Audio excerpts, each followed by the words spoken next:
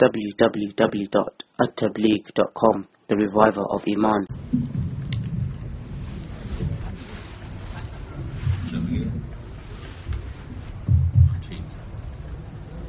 ایک حدیث میں ہے کہ جو شخص لا الہ الا اللہ وحدہ لا شریک لہ لہ الملک ولہ الحمد یحیی ویمیت وہو حی لا یموت بیدہ الخیر وہو علی کل شیء قدیر، اس کو ایک دفعہ پڑھے تو اس کے لیے 10 نیکیاں.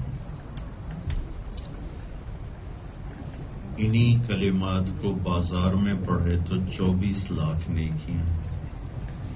اتنا ڈفرنس، 10-24 لاکھ کتنا فرق ہے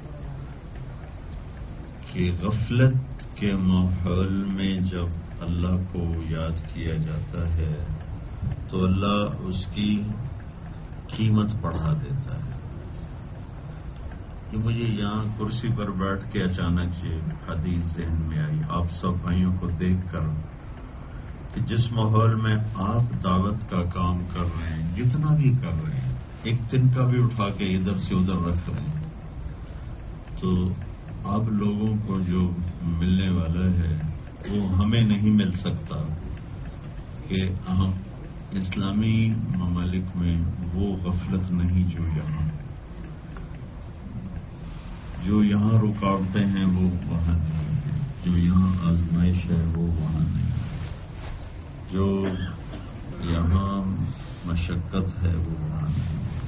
مجھے لگتا ہے شاید آپ کے گشت، آپ کے سروزے، آپ کے مشورے بھی 10 اور 24 لاکھ کا فرق ہی نہ ہو. کیا مطلب ہے؟ کیونکہ باقی میں آپ سب کو دیکھ کے بہت خوش ہو رہا ہوں اور آپ کو دیکھ کے میرا بھی ایمان تازہ ہو رہا ہے. اللہ آپ کی تو فعل مجھے بھی قبولیت نصیب فرمائے کہ غفلت کے ماحول میں اللہ کو یاد کرنا عمل کی طاقت کو بڑھا دیتا ہے، عمل کے اجر کو بڑھا دیتا ہے. ایک اور حدیث آپ کو سنا دیتا ہوں، مجھے ابھی یاد آیا. میرے نبی نے فرمایا انکم علی بینۃ من ربکم ما لم تظہر فیکم سکرۃ الجہل وسکرۃ حب العیش فانتم تجاہدون فی سبیل اللہ وتأمرون بالمعروف وتنہون عن المنکر. میرے نبی نے فرمایا کہ تم اللہ کی مدد کو اپنی آنکھوں سے دیکھتے رہو گے جب تک تم دعوت دیتے رہو گے، اللہ کی طرف بلاتے رہو گے، برائیوں سے لوگوں کو نکالتے رہو گے، اور جہالت کا نشہ تم پہ نہیں ہوگا اور دنیا کا نشہ تم پہ نہیں ہوگا، تو تم اللہ کی مدد کو کھلی آنکھوں سے دیکھو گے. فَإِذَا ظَهَرَ فِيكُمْ حُبُّ الدُّنْيَا، اور جب تم دنیا کی دوڑ لگانا شروع کرو گے اور دنیا کی محبت میں پھنسو گے، فَلَا تُجَاهِدُونَ فِي سَبِيلِ اللَّهِ وَلَا تَأْمُرُونَ بِالْمَعْرُوفِ وَلَا تَنْهُونَ عَنِ الْمُنكَرِ. تو جب تم دنیا کی دوڑ میں لگو گے تو پھر تم اللہ کے راستے کی محنت بھی چھوڑو گے، اللہ کی طرف بلانا بھی چھوڑو گے، اور لوگوں کو برائیوں سے ہٹانا بچانا بھی چھوڑ دو گے. جب یہ زمانہ آئے گا تو پھر اس وقت والقائلون یومئذ بالکتاب والسنہ، اس زمانے میں جو میری سنت اور میری کتاب کی صرف بات کریں گے، صرف بات کریں گے، بول، خالی بول، عمل کا کوئی قصہ نہیں ہے، صرف ایک اخلاص ہو، بس صرف ایک اخلاص، اور صرف وہ میری بات کریں گے، میری کتاب میری سنت کی بات کریں گے، عمل ان کا ادھر ہوگا، بات ان کی ادھر ہوگی. لیکن اس دور کے اس حالات کی وجہ سے صرف ان کے بول کی اللہ کیا قیمت لگائے گا؟ کالسابقین الاولین من المہاجرین والانصار، کہ میرے صحابہ میں جو پہلے ٹاپ لسٹ کے صحابہ ہیں، انصار میں سے، مہاجرین میں سے، ان کا حشر قیامت کے دن ان کے ساتھ ہوگا. صرف بات کرتے تو آپ لوگ تو بات نہیں کر رہے ہو، ماشاءاللہ عمل بھی کر رہے ہیں. اور کسی نہ کسی درجے میں آپ کی ماشاءاللہ نقل و حرکت ہے. نقل و حرکت ہے تو اتنے بڑے بڑے مرکز بن رہے ہیں، مسجدیں بن رہی ہیں، مدارس بن رہے ہیں، نوجوانوں کی زندگیاں بدل رہی ہیں. تو یہ عمل اللہ کے ہاں اتنا مقبول ہے کہ غفلت کے ماحول میں صرف بات کرنے والا کتاب و سنت کی، وہ اللہ کو اتنا محبوب ہے کہ میرے نبی کی خوشخبری آ رہی کہ سابقین اولین من المہاجرین والانصار، اللہ ان کے ساتھ ان کا حشر فرمائے گا. اور وہ لوگ اتنے اونچے مقام والے ہیں. ایک دو واقعہ سنا تھا. ابو سفیان رضی اللہ تعالیٰ عنہ جا رہے تھے، سامنے بیٹھے تھے بلال، سلمان، مقداد، صہیب.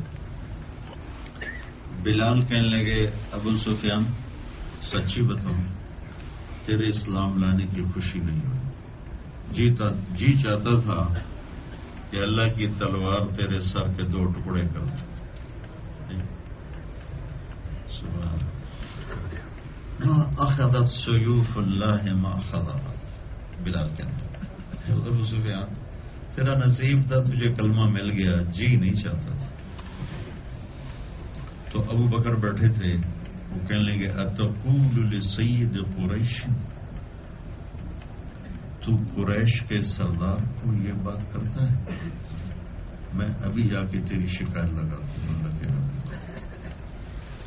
وہ اٹھے اور غصے میں آئے، یا رسول اللہ الا تسمع ما قال بلال، آپ کو خبر ہے بلال کیا کہہ گیا؟ آپ نے کہا کیا کہہ گیا؟ کہ یہ کہہ گیا. آپ نے کہا بہت بڑی بات تھی. اور ابو سفیان بنو امیہ کے سردار، مکہ کے سردار. تو اب میرے نبی کہہ رہے ہیں ابو بکر بلال کو ناراض کر کے تو نہیں آ گئے؟ ابو سفیان کی کوئی بات نہیں کی. ابو بکر بلال کو ناراض تو نہیں کیا کہ وہ ناراض ہو گئے تو اللہ ناراض ہو جائے. پھر ابو بکر کو ابو سفیان بول گئے اپنی پڑ گئی. وہاں سے بھاگے آئے. بلال بھائی ناراض تو نہیں؟ کچھ تو ناراض تو نہیں؟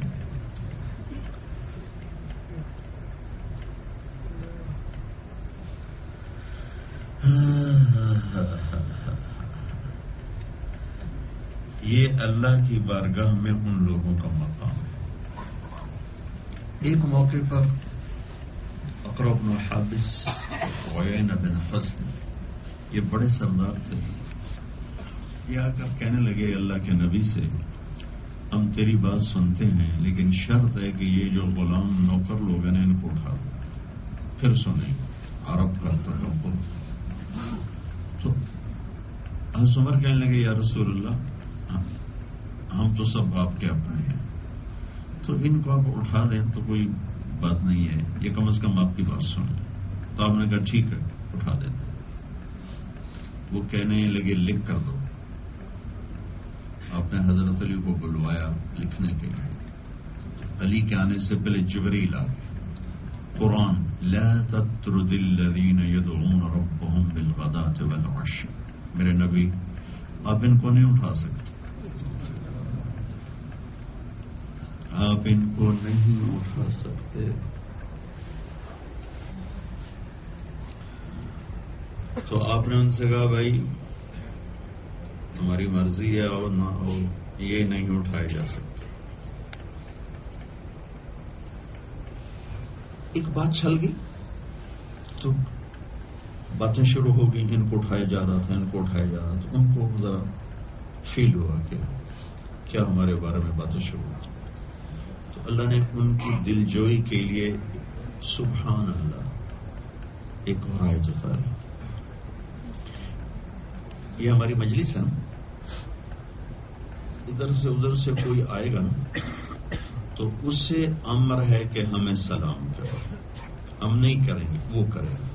ہم کر دیں تو ہمیں اجر ہے، لیکن آنے والا بیٹھے ہوئوں کو سلام کرے. یہ میرے نبی کی سنت. اللہ نے کیا کیا؟ یہ بات میری واضح ہوگی.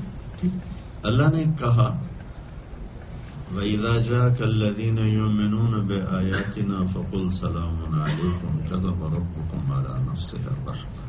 میرے محبوب، اب میں نے اپنے ان بندوں کی دلجوئی کرنی ہے جن کے بارے میں ایسی باتیں چل گئی، تو لہذا اب ہم آپ کی شریعت میں ایک تبدیلی کر رہے ہیں، صرف ان کے لیے اور کسی کے لیے نہیں.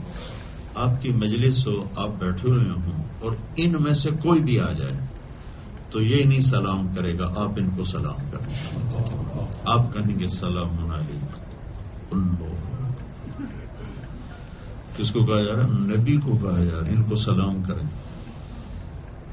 تو جب ان میں سے کوئی آتا تھا تو اللہ کے نبی فرماتے الحمدللہ الذی جعل من امتی من امرت ان ابدأهم بالسلام.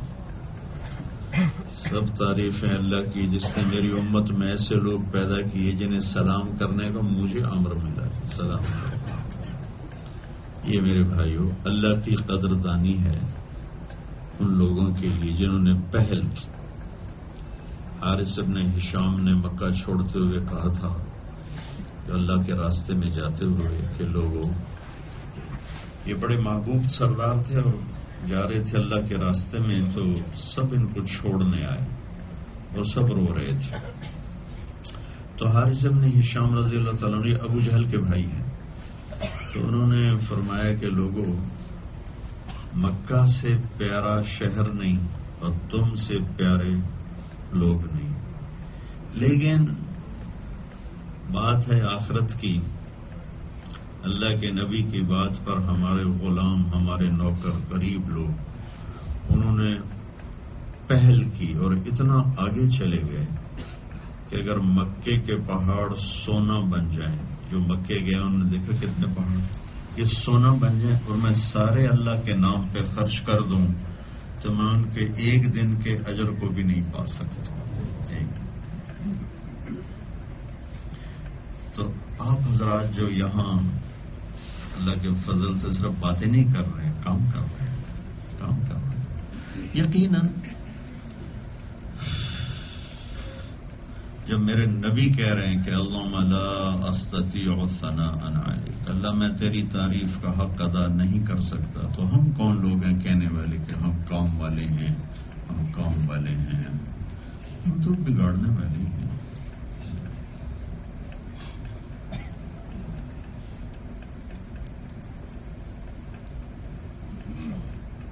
لیکن اللہ تعالیٰ آپ سے کام لے رہا ہے، تو اس پر پہلی بات ہے کہ ہم اللہ کا شکر ادا کریں.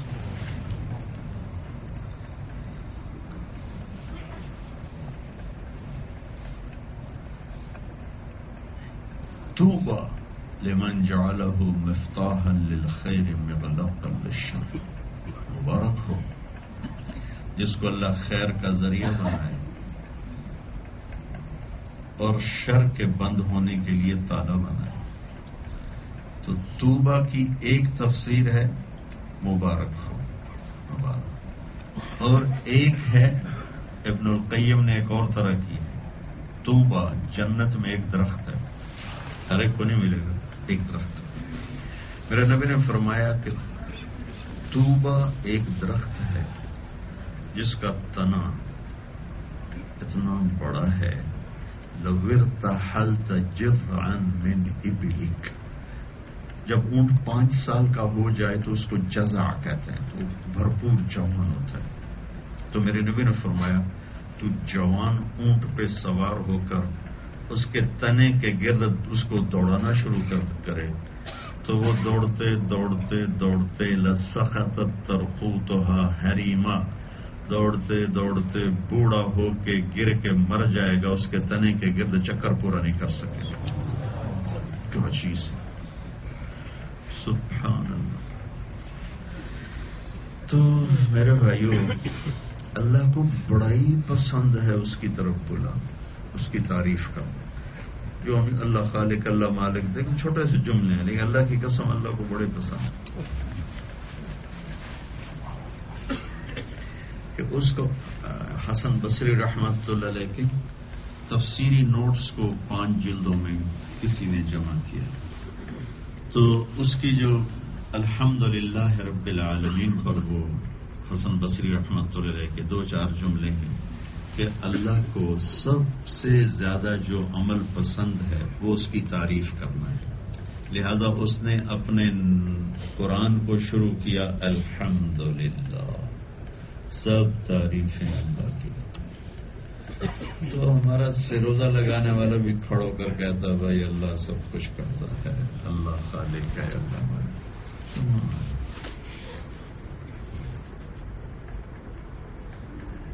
ہماری جماعت چل رہی تھی اور وہ ایک خاص نوعیت کی جماعت تھی جس میں بہت ٹریولنگ تھی. ہم چل تھک کے چور ہو جاتے. تو ایک مرکز پہنچے لیٹ نائٹ،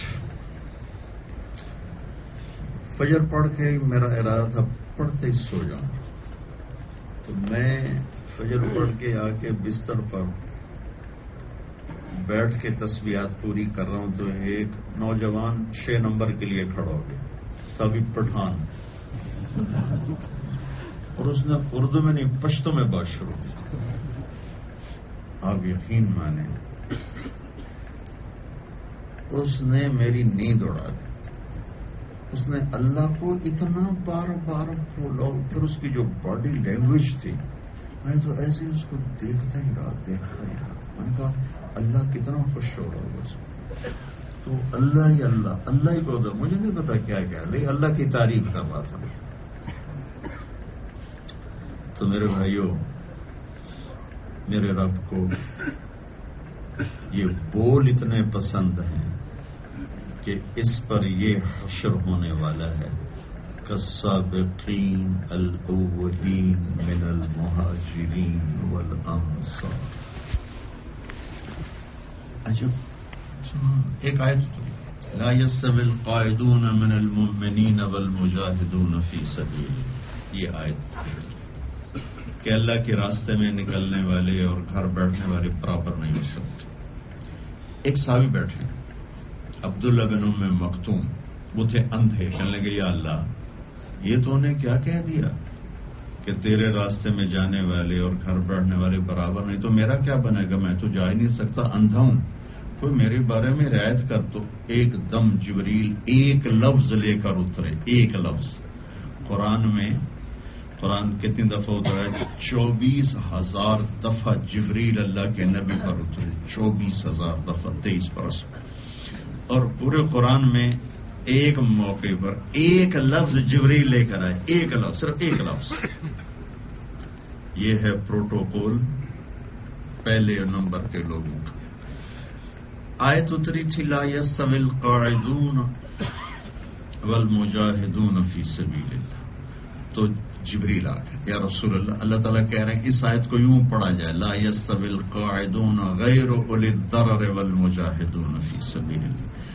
جو گھروں میں بیٹھے ہوئے بغیر عذر کے وہ اور میری راہ میں نکلنے والے برابر نہیں. تو عبداللہ کا میرا بندہ خوش ہے، اب تیری میں نے رعایت کر دی. سبحان اللہ، دلداری کر رہا ہو. ایک لفظ جبریل لے کر اللہ پہلے سے لے آتے. آیت نے تو ایسے ہی آنا تھا، قرآن تو لوح محفوظ پر لکھا ہوا ایسے ہی آنا تھا، لیکن ان کو اللہ ہائی لائٹ کرنا چاہتا ہے کہ یہ کتنے عظیم لوگ ہیں، کہ اللہ کی بارگاہ میں کتنے بڑے لوگ ہیں جو اللہ کے نام کو اس وقت بلند کرتے ہیں جب کوئی لینے والا نہیں ہوتا. اس وقت اللہ کے گیت گاتے ہیں جب کوئی سنانے والا نہیں ہوتا. تو اس لحاظ سے آپ سارا مجمع بہت اللہ کا محبوب مجمع، چاہے آپ کے گشت ٹوٹے پھوٹے ہیں، چاہے سروزے ٹوٹے پھوٹے ہیں. یہ نسبت ایسی ہے کہ اس میں آپ کھا پی کے آئس کریم میں کھا کے بھی آؤ جانا تو بھی کام ہوگا. پیزے کھا پھو کے آ جاؤ، موجاں کر کے آ جاؤ، تامی کم بن گئے. کہ ایک صحابی آئے، یا رسول اللہ میرے پاس کچھ مال ہے، میں اللہ کی راہ میں خرچ کر کے اللہ کی راہ میں جانے والے کا اجر لے سکتا ہوں؟ آپ نے کہا کتنے ہیں تیرے پاس؟ میں نے کہا 6000۔ تو آپ نے کہا تو اگر سارے بھی خرچ کر دینا، جو اللہ کی راہ میں سویا ہوا ہے تو اس کا اجر بھی نہیں لے سکتا۔ آج آپ کی برکت سے پتہ نہیں کہاں کہاں سے مجھے حدیثیں یاد آ رہی ہیں، میں تو سب بھول بھال گیا ہوں۔ ایک سردرد نے تھکا دیا ہے۔ عبد الرحمن بن عوف رضی اللہ عنہ نے اپنے باغ میں 30 غلام آزاد، کتنے؟ 30۔ ایک غلام آزاد کرو تو کیا خوشخبری ہے، جہنم سے نجات۔ انہوں نے پوری زندگی میں کوئی 48,000 غلام آزاد کیے، تو انہوں نے 30 غلام آزاد کیے۔ تو ایک آدمی بیٹھا تھا، وہ ایسے دیکھنے لگا، فیس ایکشن۔ تو عبد الرحمان کہنے لگے تیرا خیال ہے میں نے بہت بڑا کام کیا؟ کہنے لگے جی۔ کہنے لگے تم اس سے بڑا کام بتاؤں؟ افلا انبئک بافضل مما صنعت، اس سے بڑی بات بتاؤں؟ کہ جی وہ کیا؟ کہ بینما رجل یسیر علی دابته فی سبیل اللہ، ایک آدمی اللہ کے راستے میں سفر کر رہا، اپنے گھوڑے پر ہے، خچر پر ہے، اونٹ پر ہے، گدھے پر، اس کے ہاتھ میں اس کی وہ لکڑی ہے، وہ چھڑی جس سے وہ اس کو چلا رہا ہے۔ تو وہ سفر کرتے کرتے اس کو نیند آ گئی، تو اس کے ہاتھ سے وہ ہاتھ ڈھیلا ہو کے وہ چھڑی گر گئی۔ وہ چھڑی کے گرنے سے وہ ایسے ہوا، یہ باڈی ریئیکشن ہے نیچرل۔ اللہ اکبر، کہنے لگے فَلَرَوْعَتُهُ بِصَوْتِهِ أَفْضَلُ مِمَّا صَنَعَتْ، اس آدمی کی لکڑی کے گرنے پر اس کی باڈی کا یہ ریئیکشن میرے 30 غلام آزاد کرنے سے بڑا عمل ہے۔ تو آپ کے اب تو مشرق امریکہ سے آئے بیٹھے ہیں، پتہ نہیں آپ کہاں سے سفر کر کے آئے بیٹھے ہیں، خود یہاں بڑے دور دور شہروں سے آئے بیٹھے ہیں، تو سبحان اللہ، اللہ آپ کو بہت جزا خیر۔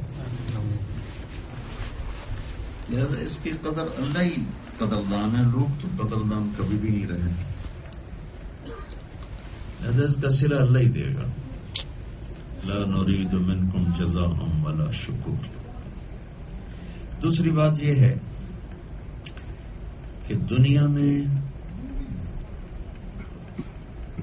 حق ہو یا باطل، خیر ہو یا شر، اس کے پھیلنے کا ایک ہی راستہ ہے، وہ دعوت، تبلیغ۔ تبلیغ سے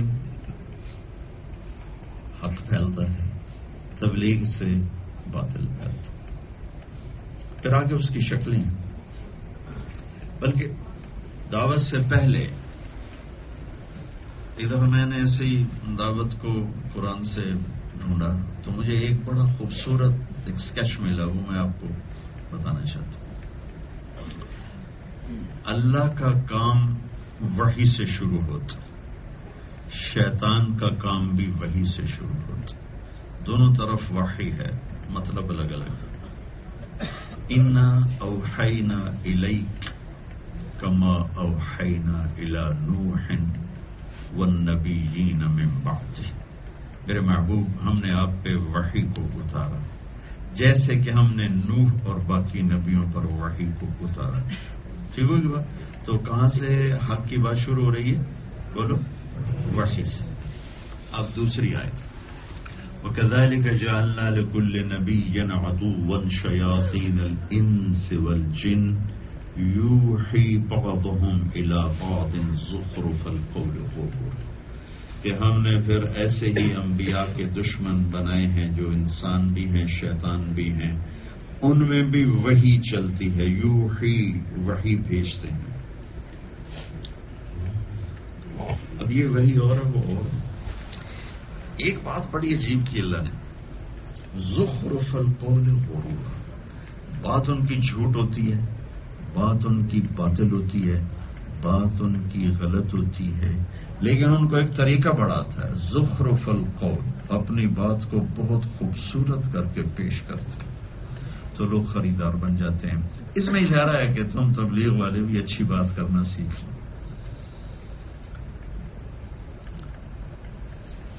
اشارہ ہے کہ ہم سلیقہ سیکھیں، بات کا سلیقہ سیکھیں. اس سے مراد تقریر نہیں، اس سے مراد حسن کلام ہے، حسن سلوک ہے، اچھے اخلاق ہیں. باتیں مٹ جاتی ہیں، اخلاق باقی رہتے ہیں. شدت مزاج کی باتوں کو بھلا دیتی ہے اور مزاج کے مٹھاس باتوں کے بغیر اندر اتر جاتی. میرے اللہ نے اپنے نبی سے فرمایا لو كنت فظا غلیظ القلب، میرے نبی اگر آپ کی زبان میں سختی ہوتی، بات بات پہ ڈانٹ ڈپٹ، فظ غلیظ القلب، آپ کے مزاج میں سختی ہوتی، تو یہ صحابہ جن کی میں نے ابھی تعریف کی ہے، ایسے لوگ کیا کرتے؟ لانفضوا من حولک، فض آپ کو چھوڑ کے چلے جاتے. ایک تو یہ ترجمہ کر رہا ہوں، لیکن انفض کیسے کہتے ہیں؟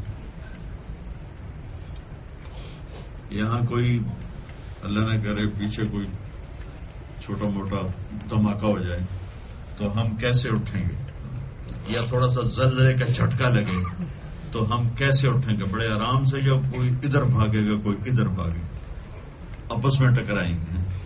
اس کو انفزاز کہتے ہیں کہ میرے حبیب آپ جیسی ہستی بھی اگر بول کے سخت ہوتے، مزاج کے غصے والے ہوتے، تو یہ ایسے بھاگتے کہ جدھر جس کا منہ ہوتا ادھر ہی بھاگ جاتا، آپ کی طرف مڑ کے بھی نہ دیکھتے. یہ نرمی آپس میں ہوگی تو کام چلے گا، بڑے چھوٹے میں ہوگی کام چلے گا، اپنے گھر میں بچوں میں ہوگی تو کام چلے گا، بیوی کے ساتھ ہوگی تو تبلیغ چلے گی. گھر کی تبلیغ جو ہے نا وہ باتیں نہیں ہیں، وہ حسن سلوک ہے.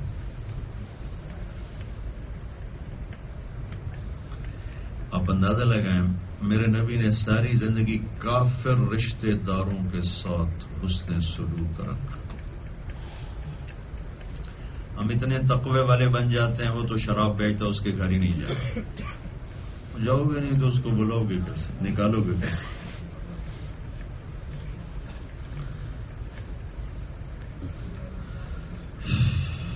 سبحان اللہ. سیرت پڑھو، سیرت. صرف جو فقہ ہے نا یہ آدمی کو ڈی ٹریک کر دیتا. صرف فقہ، سیرت پڑھو، سیرت. ذمہ داری سے بات کرو، ساری زندگی مدارس میں گزاری اس کے. سیرت سامنے ہونا ضروری ہے. عقبہ بن ابی معیط جب سفر سے آتا تھا ایک ضیافت کیا کرتا تھا. وہ سفر سے واپس ہے، اس نے ضیافت کی، آپ کو بھی بلایا، آپ بھی گئے. جب کھانے پر بیٹھے تو آپ نے کہا میں تو نہیں کھاتا. انہوں نے کہا کیوں؟ کہا تو کلمہ پڑھ. کہا میں کلمہ تو نہیں پڑھوں. کہا میں کھانا نہیں کھاؤں. انہوں نے کہا اچھا میں کلمہ پڑھ دوں تو کھانا. تو اس نے آپ کے منہ پر کلمہ پڑھ لیا، ویسے نہیں، آپ نے کھانا کھا لیا. اس کا دوست ابی بن خلف اسے پتا چلا، اس نے کہا تو نے کلمہ پڑھا؟ کہا نہیں. کہا مجھے تو پتا چلا. کہا بھائی میرے لیے مر جانے کی بات تھی، میرے گھر میں مہمانوں کھانا نہ کھائے، کم وقتوں کے کیا اخلاق تھے. کہا میرے لیے مر جانے کی بات تھی کہ میرے گھر میں مہمانوں کھانا نہ کھائے. میں نے پڑھ لیا، میں مسلمان نہیں ہوں. یہ کیا کام کرتا تھا؟ یہ شراب کا مکے کا سب سے بڑا تاجر تھا. نکالنے کے لیے سبحان اللہ. ہمارے تقوی نبی سے بھی میں میری بات کو صحیح جگہ رکھنا کو وہ کوئی فتویٰ نہ لگا دینا میرے اوپر. آپ کو پتہ یہ شراب بیچتا ہے. مکے کا نا وہ ہول سیل کا کام تھا اس کا. یہ وہ ریٹیل نہیں بیچتا تھا، وہ آگے سپلائی دیتا تھا شراب کی. اور آپ نے اس کے گھر کھانا کھایا کہ شاید یہ کم وقت ایمان لیا. مزاج کی شدت، زبان کی سختی، آپس میں توڑ پیدا ہوں گے، آپس میں دل پھٹیں گے، اولاد بھاگے گی، بیوی بھاگے گی، رشتہ دار بھاگے گی. قریب لوگوں میں تبلیغ باتوں سے نہیں ہوتی، حسن سلوک سے ہوتی.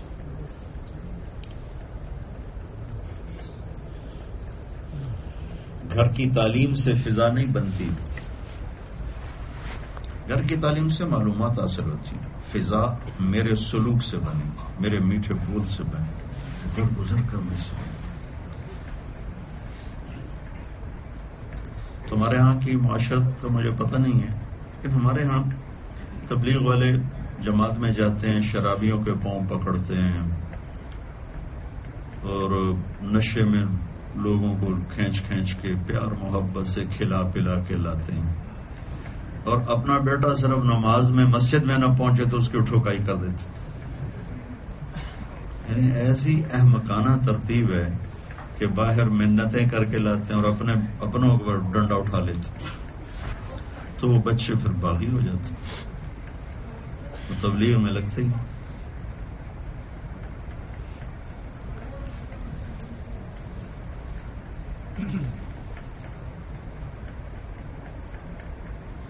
گھر کی تبلیغ محبت ہے، اظہار محبت۔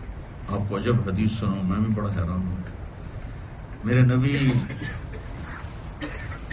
دیکھو جب آدمی جنت میں اللہ کو دیکھے گا نا تو جنت بھول جائیں گے، اور جب اللہ پردہ کریں گے تو کہیں گے اللہ جنت نہیں چاہیے، تو چاہیے۔ تو اللہ کہیں گے تمہاری حوریں اداس ہو گئی، کہا ہمیں حوریں نہیں چاہیے، تو چاہیے، ٹھیک۔ اور میرے نبی نے اپنی آنکھوں سے اللہ کو دیکھا، لیکن آپ دلداری دیکھو اپنی بیگم کی، عائشہ، انہ لیہون علی الموت ان اریت کی زوجتی فی الجنہ۔ طبرانی کی روایت ہے کہ عائشہ، جس دن سے مجھے پتا چلا ہے کہ تو جنت میں بھی میری بیوی ہے، میرے لیے موت ہی آسان ہو گئی۔ اللہ کیا دلداری ہے، اللہ کی قسم یہ صرف دلداری ہے۔ انہوں نے تو اللہ کیوں بولا، اللہم الرفیق الاعلی، میرے نبی کے آخر اللہ تیرا ساتھ چاہتا ہوں۔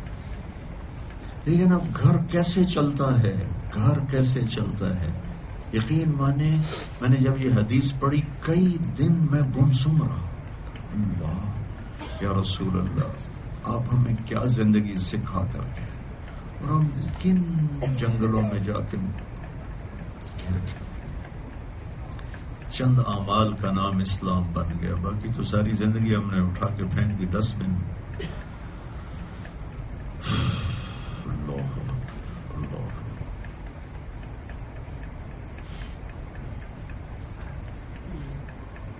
کیا کمال، سبحان اللہ کے راستے کا سفر، اللہ کے راستے کا سفر۔ حضرت عائشہ ساتھ ہیں، اونٹ پہ بیٹھ گئی سواری، اور قافلہ چلنے کے لیے یوں وہ مومنٹ میں آ چکا ہے، یوں حرکت میں آ چکا ہے، تو انہوں نے یوں دیکھا، میرا ہار، یا رسول اللہ میرا تو ہار گر گیا، میرا ہار پہلے ڈھونڈے، تو ہم نے سارے قافلے کو روک دیا، چلو بھائی عائشہ کا ہار ڈھونڈو۔ یہ کوئی بازار میں جا رہے تھے، اللہ کے راستے کا سفر تھا، سارے ہار ڈھونڈنے میں لگ گئے، شام ہو گئی، ہار نہیں ملا۔ اس عائشہ کہیں ہار ملے گا تو جاؤں گی، اور آپ کہتے پٹھان کی طرح 2 تھپڑ مار دے، بڑی آ گئی ہار والی، ادھر دین مٹ رہا ہے تجھے ہار کی پڑی ہوئی۔ وہ میں تھک گیا تھا، ایک ایسے ساتھی مشورہ لمبا ہی ہو گیا، میں نے کہا جی امیر صاحب کھانا کھا لوں، کیونکہ میں سر درد کا مریض ہوں، فاقہ زیادہ ہو جائے تو درد ہو جاتا ہے۔ وہ کہنے لگے دنیا میں دین مٹ رہا ہے تجھے کھانے کی پڑی۔ میں نے کہا اچھا جی، اگر میرے نہ کھانے سے دین زندہ ہوتا ہے بیٹھو ہیں۔ ایسے فنیٹک جو جنونی قسم کے تبلیغی یہی تبلیغ کو بدنام کرتے ہیں۔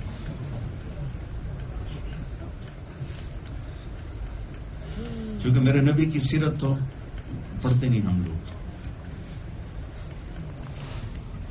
ہاتھ ڈھونڈ رہے ملی نہیں، مغربی عشاء پڑی گئی اور پھر رات ہو گئی تو ڈھونڈنے کا کام ہی ختم ہو گیا۔ اب قافلہ سفر نہیں کر سکتا اور پانی ختم ہو گیا، فجر کا ٹائم داخل ہو گیا، تو صحابہ نے ابو بکر رضی اللہ عنہ پہ چڑھائی کر دی، تیری بیٹی کی وجہ سے اب بتا نماز کیسے پڑھیں۔ پانی کوئی نہیں، تیمم آیا نہیں تھا۔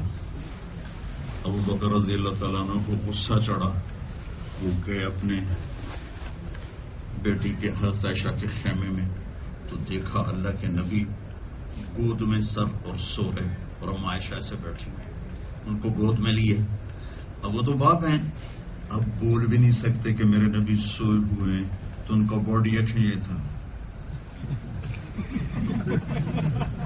تو نے مصیبت ڈالی کہ سارا مجمع کہہ رہا ہے کہ اب نماز کیسے پڑھیں، اور آگے بڑھ کے زور سے حضرت عائشہ کو یہاں انگلی ماری، ایسے یوں کیا، ایسے اپنے آپ کو سخت کر لیا، پھر زور سے انگلی ماری،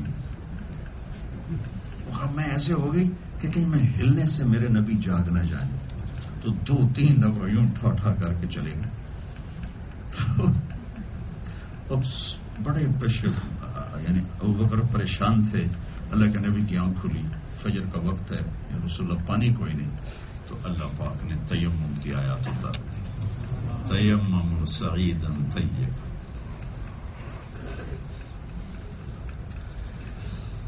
تو پھر اسید بن حذیر کہنے لگے واہ واہ ابو بکر، یہ تیرے گھر کی پہلی برکت نہیں، اس سے پہلے بھی بڑی برکتیں مل چکی ہیں۔ تو اللہ نے تیمم کی آیت اتار دی، فجر کی نماز پڑھی گئی۔ اما عائشہ کہنے لگی یا رسول اللہ اب ہار چھوڑیں، اب چلیں۔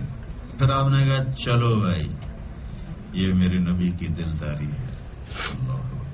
جب وہ اونٹنی کو اٹھایا نا تو ہار اس کے نیچے پڑا تھا، وہ گر کے کہیں نیچے چلا گیا۔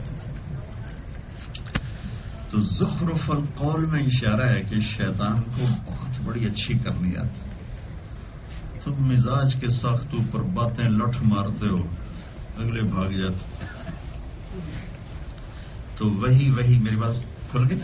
اب ایک سٹیپ نیچے آ جائیں، وحی کے بعد اچھا وہی یہ شیطان کیا ہے؟ غرورا، دھوکہ، فراڈ، فریب، اور اللہ کی وحی کیا ہے؟ وَبِالْحَقِّ أَنزَلْنَاهُ وَبِالْحَقِّ نَزَلَ، یہ اللہ کی وحی ہے۔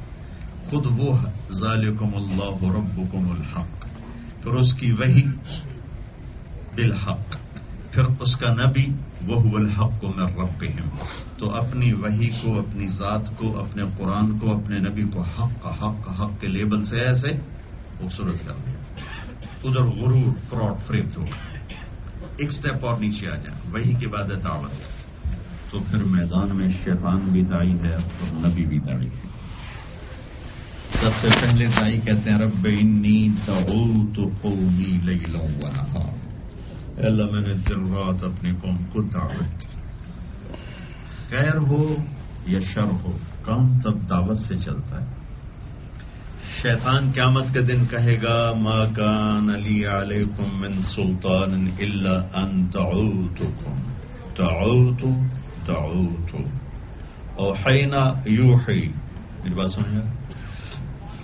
دعوت شیطان نے کہنا ہے قیامت کے دن میں نے تو تمہیں دعوت دی تھی، تشکیل کو تم نے کرائی تھی، میں نے کب کہا تھا شراب بیچو تم نے، میں نے تو خالی دعوت دی، تم تیار ہو، نماز چھوڑ دو، ذکر چھوڑ دو، تلاوت چھوڑ دو۔ وحی دعوت۔ شیطان دعوت کیوں دیتا ہے؟ انما یدعو حزبہ لیکون من اصحاب السعیر، شیطان دعوت دیتا ہے کہ لوگ جہنم میں چلے جائیں۔ انبیاء کیوں دعوت دیتے ہیں؟ وَإِنِّي كُلَّمَا دَعَوْتُهُمْ لِتَغْفِرَ لَهُمْ، انبیاء دعوت دیتے ہیں کہ لوگوں کی اللہ تعالیٰ بخشش فرماتے۔ تو دونوں طرف دعوت ہے۔ پھر شیطان کی دعوت چلتی ہے، اس کے بھی اسباب ہیں۔ انبیاء کی دعوت چلتی ہے، اس کے بھی اسباب۔ شیطان کی دعوت کے پیچھے چند چیزیں ہیں، حکومت کے لالچ، کرسی کا لالچ، پیسے کا لالچ، عورت کا لالچ، ان چیزوں سے اپنی بات کو چلاتا ہے۔ یہ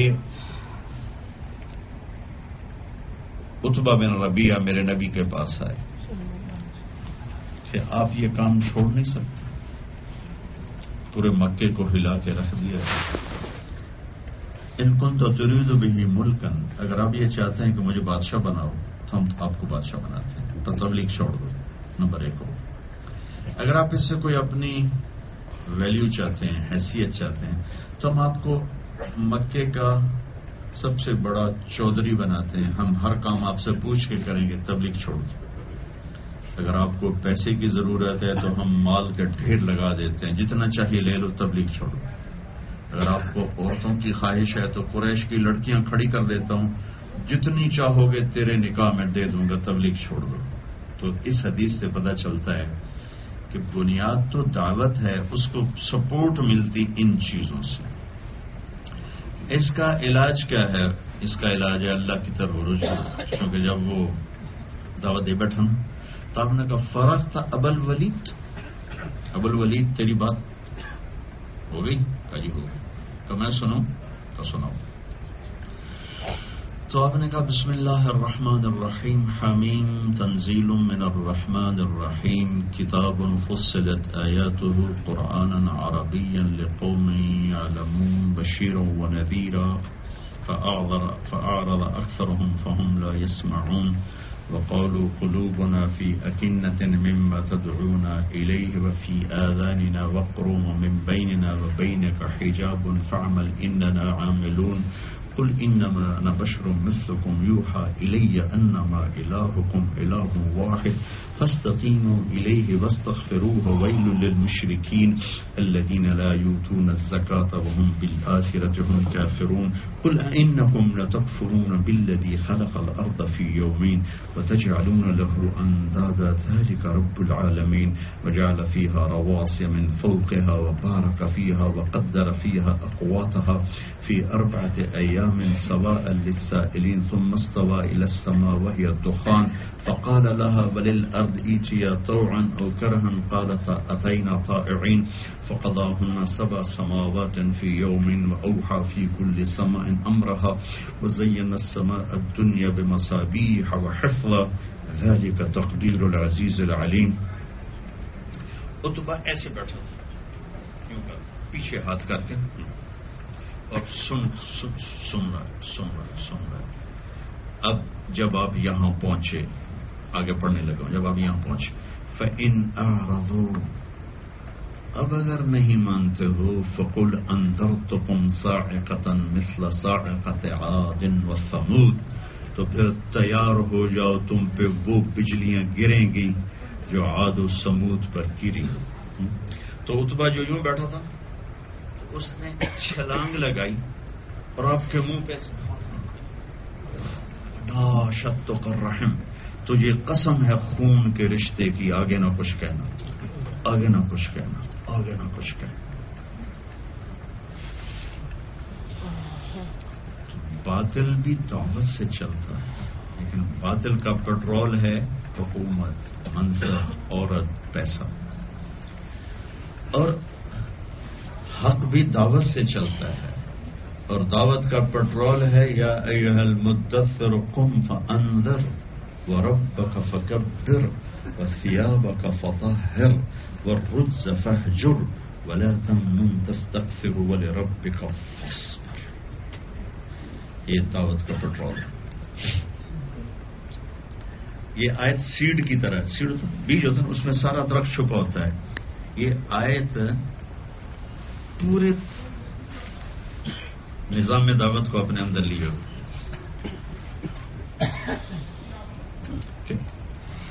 میرے محبوب اٹھیے اور اللہ کی طرف بلائیے، اور اپنے ذات کو بھی مت بھولیے، اپنے ظاہر باطن کو بھی اس کے مطابق ڈھالیے، اور دنیا کی دوڑ نہ لگائیں اور صبر کریں. یہ چند چیزیں ہیں جس سے دعوت میں پیٹرول پڑتا ہے اور چلتی. فیصلہ اللہ نے کرنا ہے، کرے نہ کرے، راستہ یہی ہے. دیکھو نا، نوح علیہ السلام نے 950 سال دعوت دی، کتنے لوگ ایمان لائے؟ 80. ہم کتنی ٹوٹی پھوٹی محنت کر رہے ہیں، اللہ کتنے نتائج ہمیں دکھا رہا ہے. رات یہاں بیان تھا میرا، اتنا بڑا ہال ہے، بھرا پڑا تھا. اور 2000 میں ہم آئے تھے جولائی میں، تو میرا ظہر کے بعد بیان تھا. تو مشکل سے 1500-2000 کا مجمع تھا. سارا ہال خالی پڑا تھا اور آج یہ سارا ہال کم پڑ رہا تھا، اتنا بڑا مجمع تھا. فیصلہ اوپر سے ہو رہا ہے، لیکن راستہ یہی ہے. لوط علیہ السلام بڑے نبیوں میں 25 انبیاء بڑے ہیں جن کو قرآن نے ذکر کیا ہے، اور ان میں وہ زیادہ بڑے ہیں جن کو تفصیل سے ذکر کیا ہے. ان میں ایک لوط علیہ السلام ہے. لوط علیہ السلام پہ ایک آدمی ایمان نہیں لایا، ایک بیوی بھی نہیں ایمان لائی.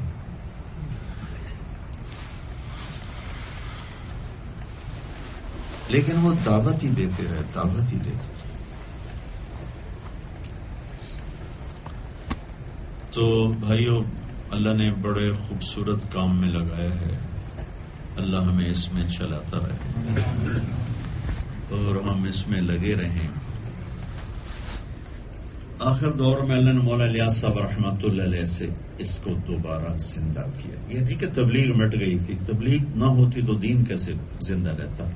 تبلیغ ہر دور میں رہی. ہاں ایک چیز نکل گئی، اجتماعی، ورنہ اہل علم، صوفیاء، واعظین، ان کی محنتوں سے اللہ تعالیٰ کے فضل سے دین کے جھنڈے بلند رہے. ابن جوزی رحمۃ اللہ علیہ کے ہاتھ پہ 20,000 لوگ مسلمان ہو گئے. تو مولانا الیاس صاحب نے بالکل پہلی صدی کی بات کو اللہ کے فضل سے زندہ کرنے کی کوشش کی کہ پوری امت کا کام دعوت. تب بعد میں یہ سبق بھول گیا، کتابوں میں رہ گیا، لیکن عمل میں سمٹ گیا. اور تبلیغ چند مخصوص طبقے کا کام رہ گیا. اس ہستی نے اسے دوبارہ اس ذہن کے ساتھ زندہ کیا کہ جو صرف کلمہ پڑھا ہوا ہے نا، اس کے ذمے بھی اللہ کا پیغام آ کے پہنچانا. ایک حدیث، بلغوا عنی ولو آیا، ولو آیا. ولو آیا کا مطلب ایک آیت نہیں، ولو آیا کا مطلب ہے ہر ایک کی ہمت ایک جیسی نہیں ہے، ایک جیسی نہیں. جس میں جتنی ہمت ہے وہ میرے دین کے لیے لگا دے. یہ مطلب یہ نہیں کہ ایک آیت کا مطلب ہے جتنی تیری ہمت ہے. تو اللہ نے اس اپنے نیک بندے کے ذریعے سے اس کو اٹھایا اور پھیلاتے پھیلاتے پھیلاتے آج کہاں اللہ نے ہمیں جمع کیا ہوا.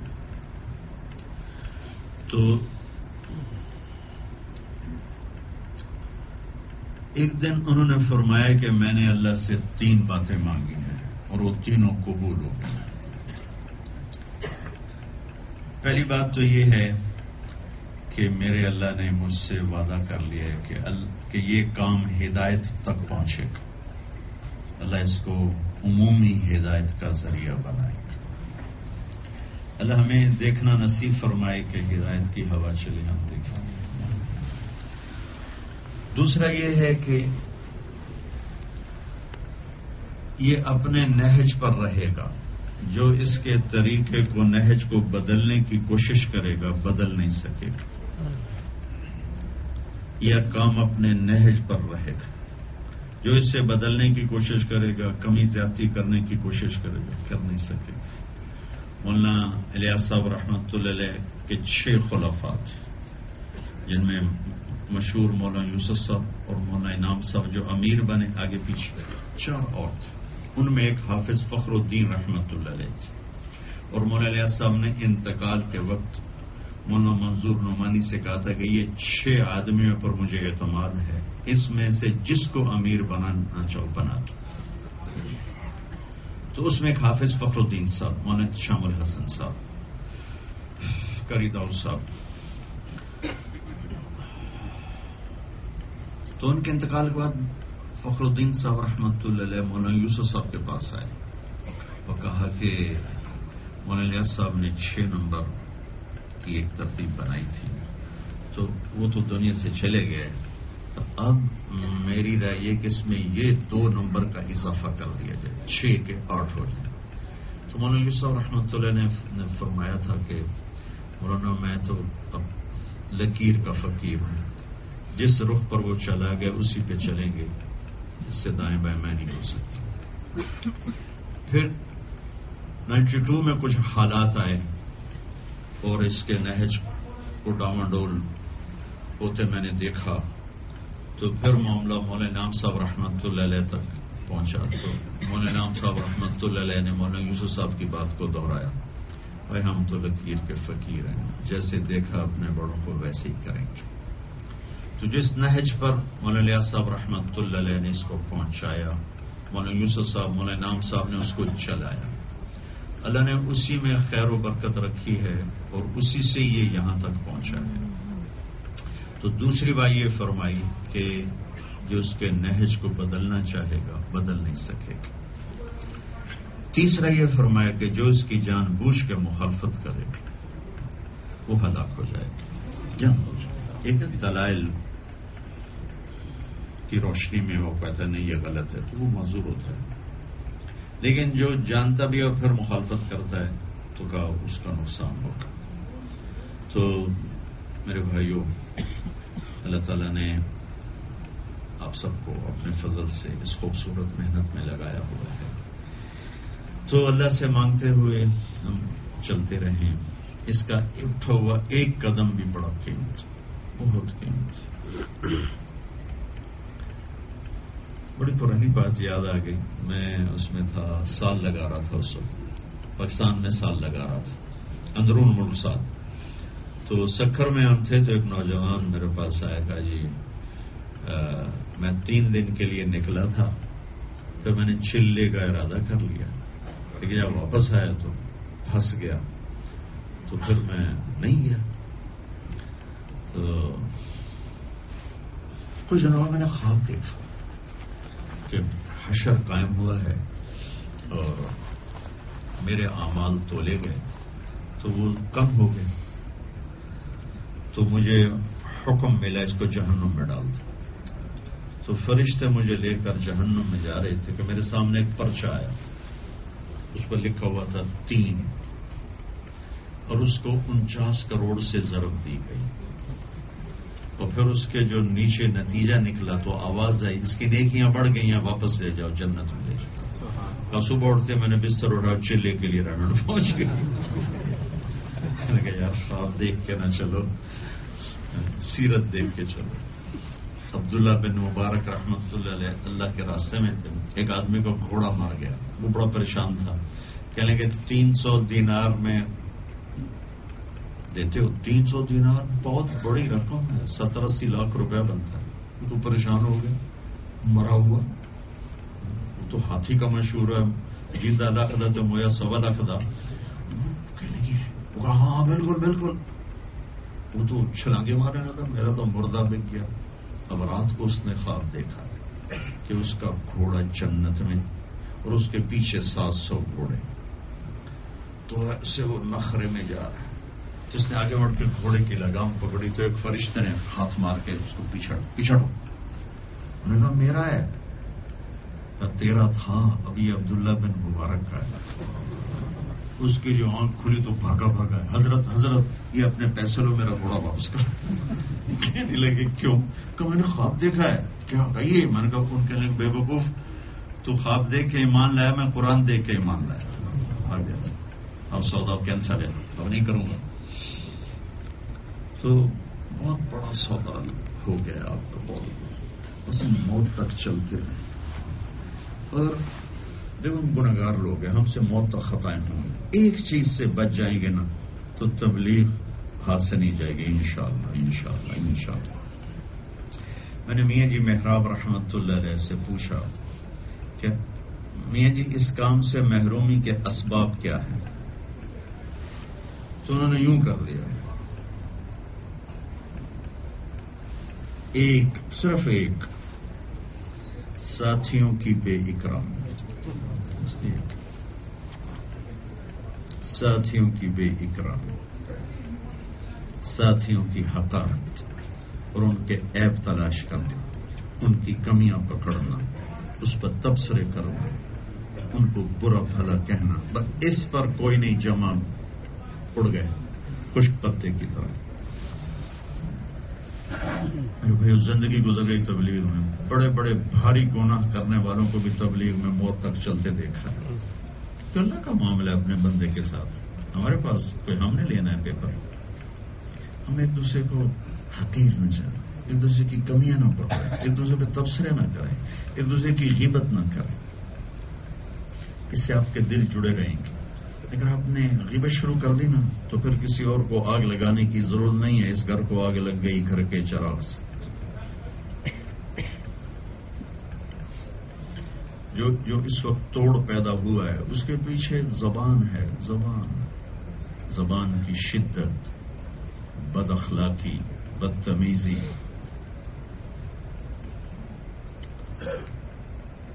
تو بس اس کو قابو میں رکھیں.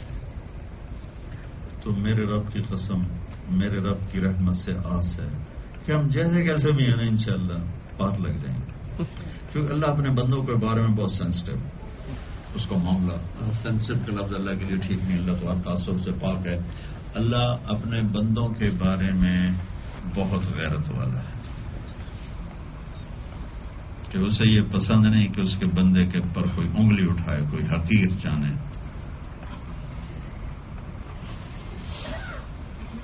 اللہ کی رحمت اتنی زبردست ہے، جس کو چاہے معاف کر دے. تو بس ہم ایک دوسرے کو محبت دیں. اس کام میں جو بوڑھے ہو گئے، عمریں گزار دیں، ان کو عزت دیں، احترام دیں. ان کو عزت دیں، احترام دیں. وہ اللہ کی بارگاہ میں بہت قیمتی ہو جاتے.